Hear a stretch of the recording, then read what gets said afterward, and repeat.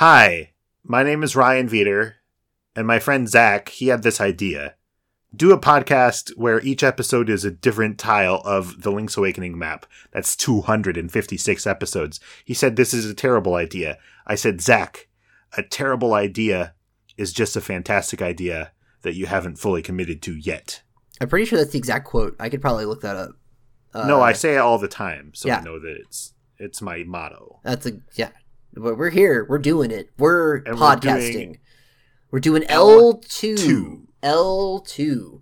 L2 is a tile up in the mountains. It is a tile that kind of has two forms that you may not, depending on how you play the game, you may not see the other form. We kind of talked about this in an earlier episode. What it is when you're traversing the Tall Mountains, I guess that's the east side, you kind of go on a linear path that occasionally has caves that lead you up further into the mountains. There's kind of a long trail that takes you all the way to the end. It kind of runs along the length of that side of the mountains.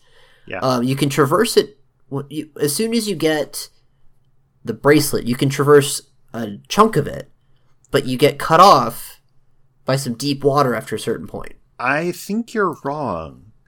I think that you can get the bracelet to get into the first part, but there's crystals. There's a place where you need the my boots, mistake. yeah. My mistake. Yeah, you have to get past the boot crystals, and then you get further, but then you get cut off by some deep water that you are unable to cross at that point. Because if there's deep water there, you definitely don't have the flippers yet. The thing is, think about having the boots but not the flippers. That means that you solved Key Cavern. And instead of going to Yarna Desert, or maybe you did go to Yarna Desert, you went up into the mountains to screw around for a while. Exactly. And that's what I did, definitely playing this as a kid. Okay. Because at some point I was like, I'm not going to go do that. I want to go see what's in the mountains, because the mountains are interesting. And I definitely have gone up there and been like, it stops me. I can't have my fun. That stinks. Now I have to go to stupid Yarna Desert. Yarna Desert's not actually stupid, it's awesome. But suffice it to say, the first time you would go to this earlier in the game, there's not much to do. Water. There's not much to do. You get stuck by some deep water. But after some events that transpire in a nearby tile, the waterfall is turned off, I guess, and that entire area becomes dry land that you can then walk on. And you could continue further east, further right, into more parts of the mountains, or... Well, no, you go right up against some deep water, so you can't go any further. You go like one more tile, I know, but... Yeah. It's still further. That's true. But... Or you do the interesting thing that the game prompts you to elsewhere, and you take a leap of faith. Yeah.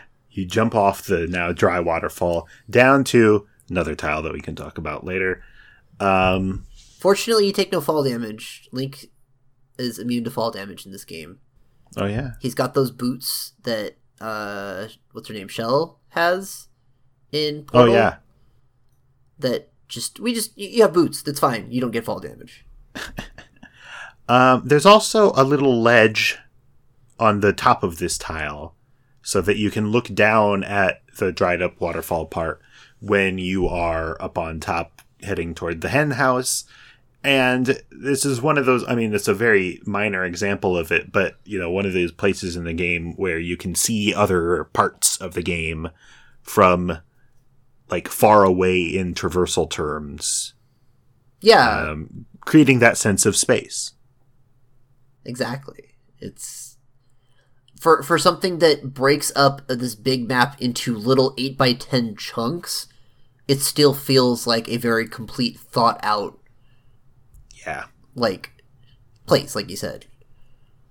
Where, so I've not finished either Oracle game, but I've dabbled in both Oracle games before, and I'm due for a playthrough of those soon. And my impression of those was they felt very piecemeal, where absolutely where they kind of were just like, well, we got a chunk here, let's put a little zone in here, and it was all very much like, it felt like they made, in general, like a whole bunch of content and just kind of plugged it in where they had spots to plug stuff into. Yeah. And so those overworlds never felt very cohesive and good. You're right about that, yeah. And so I think maybe Seasons does a little better in that regard, but not by much.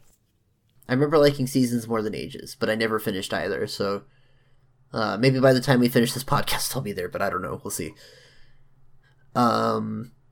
Yeah. So, again... Good tile. Map good. Tile good. That's the thesis. What tile do you want to do tomorrow? I think tomorrow we should do 09.